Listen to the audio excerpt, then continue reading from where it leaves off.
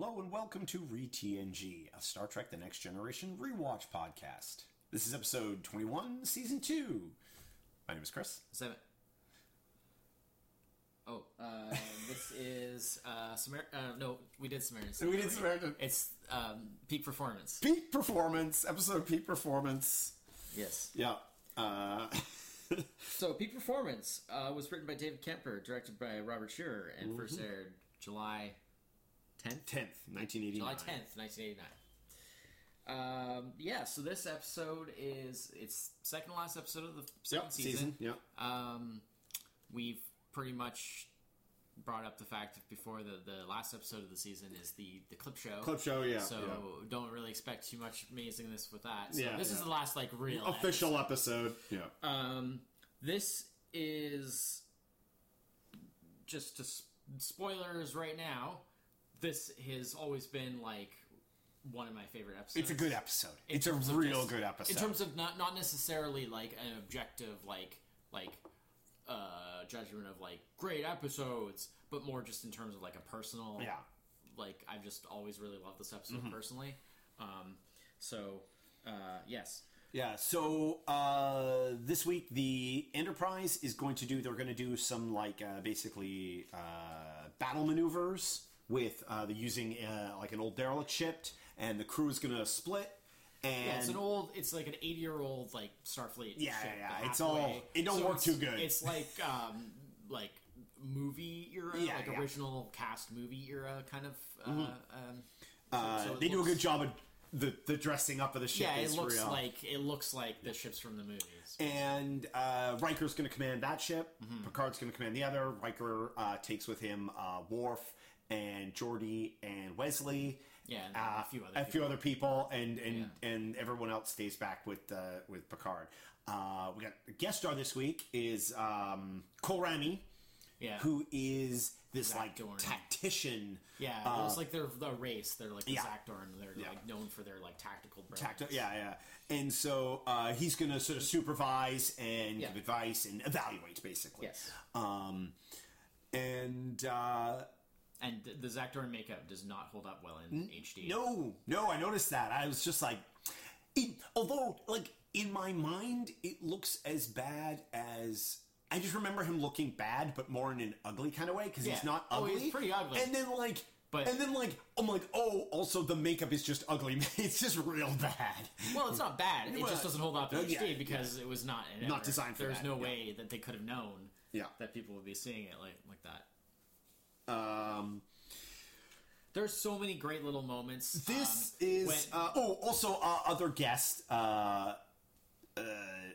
in this. Are you talking about the Ferengi or about the tactical dude? Glenn Morshower, yeah, because fans of 24, because Worf is on the Hathaway, and a billion movies. In a billion movies, yes. Character actor that usually plays a military guy, military officer or something. He's been in a billion movies. Because of course with Worf being on the Hathaway with Riker in this one, they need a stand-in tactical officer. Yeah. And so Glenn Morshower, a young very redhead, very redhead. I forgot he's a redhead. 30 years ago. Yeah, because he doesn't have any hair now. 30 years ago. Yeah. Kolrami's played by Roy Brocksmith, who is rings a bell. I think his voice really comes across. I've heard that voice. Total Recall. He plays. That guy. Yes, he's the slime ball. He's the recall guy. He's the recall guy from this. Yes. Wow, he gets shot right between the eyes. And that was right around the same time. Yeah. Only just after this because this is 89. That came out in 90. Yeah. I mean, he's very recognizable. Oh yeah, it's literally this. Yeah. See, I knew the voice was what was getting me. I was I knew the voice. He did all sorts of stuff. He was Hudsucker Proxy, Bill and Ted's Bogus Journey, Arachnophobia. He's a character actor that. Yeah. Well, exactly. And he has sadly passed away. Yeah. He died 2001 of cancer. Okay. Sure. There's so many little moments in this episode. There's a part where the Kolrami, and he's kind of doing his shtick, his very kind of he's got an arrogant, ego about him. His very arrogant, Zakdorn, shtick. And there's this moment where Picard and Riker just kind of exchange this like smile of just like they're just like whatever. Like they don't really like they don't take this guy that seriously. Like they understand that like he has an expertise and they respect his expertise, but like they're not gonna let like somebody like this like get under their skin or like annoy them. You know, they just have this little they just exchange this little smile like yeah okay. This particular episode, like, it has an interesting premise. They've got to get this crappy old ship up and running. They're going to do like the mock fight.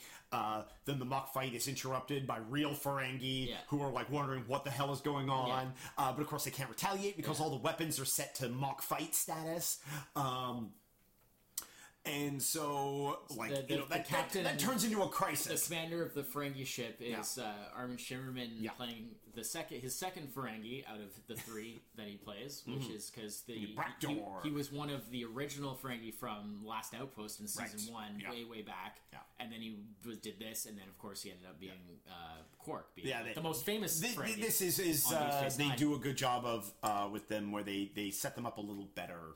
This time they're a little they're not as ridiculous, improving them over time because once they realized that like having them as like the big main villain race for this show, which is what their original was not going to work. Once they realized that wasn't going to work after they totally botched it on the first episode that they did, they kind of like went back to the drawing board a little bit and kind of just like, well, like, what can we do with them? It's okay to have a minor reacurring race.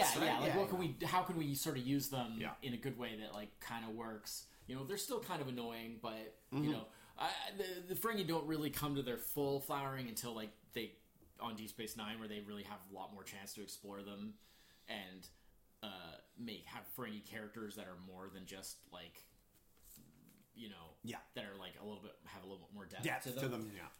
But they definitely have come a long way from where they started. For me, like jumping around like monkeys, and like come a long way from the story parts of this episode aren't nearly as good as like this episode is all about really neat one-on-one interactions. Yeah. The when Riker challenges because there's this like computer game. Yeah, Strategema. The Strategema, which is. Evidently involves moving circles around to like make squares, and then the squares fill in with a color. I like the fact that they're like it's very reminiscent of like a lot of like arcade games, sort of. Yeah, but I love the fact that they kind of it's almost like a subtle acknowledgement of the fact that like you can't really like predict what like a game like a computer game in like the future would be like. So like it's kind of on the surface of it, it's abstract enough. It's very abstract because like on the surface it's kind of ridiculous because it's just like these shapes moving around. I mean, it's not putting the ball in the tube, but we'll get to that. That's the bad way to do it. Yes, the good way to do it is what they did here, where like they have the little like fingertip things with like the little wires on them, and they flick them around like waggle your fingers and it makes the things happen. Yeah, and it's all just so vague that you're like, sure. You're like, I don't understand it because it's a game from the 24th century. You can sort of tell what's going on, and you can tell the wind condition, and you're like, and that's all you need. But it's like, I don't understand it because it's a game from the 24th century. Of course I don't understand it. You know, if they keep it vague enough that it kind of works. Because otherwise, if you're too specific about what it is, then you're just it just looks it's silly. Gonna date it. It's going to date it so badly because you're going to be like, oh look, it's an Atari game, or whatever, right? Yeah. Like it's just going to date it really badly. So I like the fact that they made it kind of like weirdly like you just can't really follow like what is it supposed to be like. How do you actually control it by like wagging your fingers? What does that actually do? That doesn't matter. You know, like it's just kept vague enough. The scene where Riker challenges the guy because he knows he can't win. Yeah. But it's like the just honor of like doing it. Yeah, because he's like a master. And his response is like, oh, well, you know, it'll be a good distraction. Yeah. And then Riker's just like, oh, thanks? Yeah. The egotistical dismissal. Who was it that he's talking to before where it's like, was it Geordi where he's just like, oh, you're going to, it's like, oh, you're gonna beat him, right? No. It's like, well, you're gonna at least like give him a good, No. It's like, well, at least you're gonna give. No. Why would you do? Why are we watching? Yeah, yeah. Like I just and then Worf with the whole like. Worf is awesome in this. Yeah, yeah. Well, he has so many good first lines. Big Worf thing is where he's trying to put the model together and it just like snaps it, and Riker comes in and he just like he's like, it's like, are you busy? And he's like, and he just pushes it all into the garbage can, like just finished. Yeah. And then there's like. Where am I going to get data cables? And he just pulls something everywhere. Yeah, anywhere. Anywhere. He's got a number of amazing lines. But when Riker's going to play the Stratagema there, and he's just like, Worf's just like, something about like he has a wager on the ship's pool. He's like that you will take him past the 6th plateau or whatever. And he's like, and he's like, Riker's just like, well, what if I can't do that? And blah, blah, blah. Worf's just like, I will be very irritated. I'm not sure what you wager when you don't have money, but... Yeah, it's just for fun. Yeah. It's like the poker game, right? Yeah. Sure. We can wager extra shifts on the... There's some good, I really liked... Pulaski does some good stuff. Yeah, there's some good Pulaski data stuff where, like, you can see how far, like... their relationship has sort of come. Like, she definitely has a lot more, like, respect and sort of, for him and stuff. She really doesn't like Kohlrami. Yeah. And so she's like... anybody that's, like... she's like... really arrogant. Yeah. It's sort of definitely her. And so she wants Data to take her down. She thinks, like, the way to put Conan in his place is like, put him up against Data because Data is like, an android. Yeah, and unfortunately that doesn't fare well on the first go out. Yeah. And I think that's like one of those, and of course, then Data has like a crisis of self where he's like, oh no, it's a little weird. It's probably the weakest part of the episode, but it works because it leads to some good stuff because there's some good interactions. Like Troy comes to talk to him, then Pulaski comes to talk to him, and then Picard has to come to talk to him. And there's like some really good interactions there. And it's a good bit of Data development where Data has to learn some things about like success and failure and like what that means, and like just having all the information isn't the same as like and it's I liked it because it was like Data learned something. Yeah. Well, and the fact that it's something that he had to learn was the fact that that just because because he's worried about like making a mistake. You can't rely, if it's possible for him to make a mistake or possible for him to not sort of do something perfectly, then it means like maybe you can't rely upon his what he has to say or his, and he had to understand that welcome to the club. Like that's how it is for everyone. Like there's never a 100% perfect. Like sometimes there's always going to be that slight. So yeah. But and then when he plays him the second time. Yeah. Just basically to stalemate him. Yeah, stalemates him because he changes how he plays to just keep him in check rather than trying to beat him. Yeah. And so they end up playing to like a level that is like beyond. Yeah. And then the guy like quits basically, out. I feel like this is the first television show to ever depict a video game rage quit. Yeah, fair. Because he basically just frustrates Kohlrami to the point where Kohlrami rage quits. Yeah. Like he literally just kind of just like, nah. I know, forget it. And I'm just like, hey, that's like, people still do that on the internet. Just like, Alt F4s. Yeah. Yeah, it was great. Yeah. And, Kohlrami takes a bit of a beating in this. Like, he comes on, he's a character, like, designed to take that kind of, like, but you know what? Because they got like a good actor to do it. Yes, yeah. Like it meant that it fit. It worked a lot better than like if they just gotten. Because his tactical advice to Picard is like not how Picard operates, and so when they have to rescue the there's the whole thing where he's just like like acceptable losses. It's like acceptable tactical losses. Just leave them and get out of here. Picard's like that's not how we work. Yeah, because it's like clearly they had not gotten to that.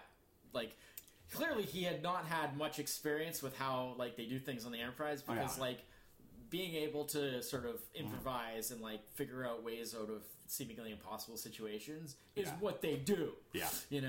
Well, it's interesting because... that's a tradition that they've carried on from, like, the Kirk days. Yeah. It's while while Korami has like a strong tactical mind, like he has like actual in many ways like actual poor evaluation skills of things, like how like his evaluation of Riker is like it is very off the mark because like what he observes versus like how Riker actually is and it's one of those kind of things. It's just like, well, what you could see from Riker versus like what like he clearly didn't watch earlier episodes. Yeah, like that was. Well, that'll be next week. He didn't bone up, and he should have watched the clip show. You can watch the clip show and get to see all the. Oh, I'm not looking forward to Riker's greatest hits. Yeah, it's just Riker stepping over the backs of chairs for 10 minutes. I'll take it. I'd watch that. I mean, honestly, like the that episode, like the clip show, it's like at least like at least it's a bunch of Riker clips. So I mean, it could be a lot worse. Yeah. No. They do some. I like the could have been like Wesley clips. Wesley clips. Yeah. Wesley pulls off a great like quote unquote like cheat in this where like, oh, I gotta go get the experiment, and then this is because then the step-in security officer gets to do something and like so this experiment's ruined, I'm just gonna go send it out, I'm gonna go teleport it into space, and instead of course it's like what they can use on the ship. It's to get the engines going. And it uses antimatter in the experiment, so it's like they're able to get enough antimatter to get and then Riker's like that's cheating, and he's like, you told us to improvise. I mean, you have about 2 seconds of warp one. In the end it was like the Deus Ex Machina that saved the day. I mean, kind of, not really. I mean, like they clearly planned it, like story-wise. It's clearly planned out. No, but I mean, the characters didn't realize it. I mean, they didn't realize the Ferengi. But that's the whole point. The Ferengi thing was actually kind of interesting because Worf exploits something that he knows about the Enterprise in order to simulate like a fake ship coming in, causing them to be distracted. And then when the Ferengi ship comes in, they just think he's doing it again, so they just ignore it. And then it like turns out like, oh no, this is like a And of course the Ferengi are all like super confused because like, wait, why are you firing on this defenseless? On another, this old defenseless like Federation? And what's going on with the Federation? Which to me is just like why are they doing this in space where the Ferengi would like turn up? Like that seems rather like careless. Well, you gotta do it somewhere. I guess, I guess the Ferengi kind of like they just are everything. They're just everywhere. They're like that. They're like roaches. They're just kind of everywhere. And then they do the fake blow up of the ship, and the Ferengi are like very impressed at like how cold and callous. I didn't think the Federation had it in them to But no, it was I super like this episode. It's awesome. Lots of good one-liners, lots of character stuff. Compared to how we've had some good episodes lately, but how this episode feels very dense because there's a lot of stuff. Everybody gets something to do. Everybody gets something to do. Cool. That doesn't always happen. There's like 3 different like almost plot things going on, which like recently we've had a lot of like one plot, like one story episodes, with like maybe like a really light B, attempt at a B story. This one is like chock full of stuff going on. It is really like the send off to season 2. Like because well, like a lot of people have said, like if Shades of Grey, which is the finale, which is the clip show, like if that came about because they basically ran out of money, why didn't they just make one last episode? Like just have this be the season finale. I like. All I can think of is like they had some contract they had to deliver a 22nd episode. But I still don't understand that because the normal seasons are 26. And they already were cut down because of the strike. They started late. So like really? Like they were allowed to cut down to 22 but not allowed to cut down to 21? Like it just seemed there's something in the background going on there. Maybe they honestly didn't realize they were going to be out of money by then. That could have been actually thought that they were like, and so they were like, maybe they thought they could make a clip show work. I mean, this is that time, like clip shows, not uncommon during this time period of TV. From my understanding, the clip show really did come about because like they basically were out of budget, like because they had overspent on like a couple of the bigger episodes. So I feel like maybe in later seasons heck, even just this episode, they had a whole extra bridge and like that's all set. That all existed already because I guess because that's movie leftovers. Because that was the neat thing about Star Trek where they could always like crib from movies. They brought it across between them all the time back then. Yeah, that before this turned out well for them. Yeah, but yeah. So I guess we gotta throw a number on this one. I'm gonna go high on this one. I'm giving it a 9. Yeah, I'm going 9 too. Are you kidding? It's amazing. It's so good. It's super good episode. I already said, like right at the beginning, it's one of my favorite episodes. Yeah. So yeah, it's 9. But one of the better ones. Actually, I think it's probably the only 9 I've given this season. You might have done one. I'm not sure. It's almost that time for me to go back and like listen to the last 2 minutes of every episode and assess all the scores. Collate the scores. Yeah, because we'll probably I guess we'll talk about it next week. Yeah. So next week we will be doing episode 22, which is the clip show. We probably won't have a lot to say other than probably like particular things that we liked about particular clips that they showed. Sure. And we'll probably just do a little bit of overall discussion of season 2. Yeah, because the actual episode discussion won't take much. No. Because it's basically like only sort of half an episode and then like the clips. So. Yeah, and yeah, so that more or less rounds out season 2 for us. I wasn't sure we'd get to here, but we did. It was good. And I'm excited to get into season 3. Yeah, well, I mean, it's definitely they come a long way since season 1. There's some really good episodes in season 2. Probably more good episodes in season 2 than I remembered. It actually is pretty decent. Yeah. It's not as hit or miss as season 1 was, for sure. Like, it still has a little ways to go overall, but it I think out of 21 episodes, I think I was maybe disappointed, like, really genuinely disappointed in, like, 3 or 4 episodes. Yeah. Which is a pretty good ratio. Yeah. I mean, there were some that were There's some were, like, a little, like, so-so, but I think, like, overall... Like, there's not as many, like, really abysmal ones. Yeah. I mean, there's no Code of Honors this season. No, well, not yet. Not yet, yeah. Well, look, season 3, there's a few rough episodes in season 3, too. That's how... Yeah, there shouldn't be too many, though. But anyways, so that's that. Yeah. We'll talk about that more next time. Yeah, so we'll touch on the rest of that next week. Thanks, everyone, for listening. Yes. Until then, I'm Chris. This Cheers. Thanks.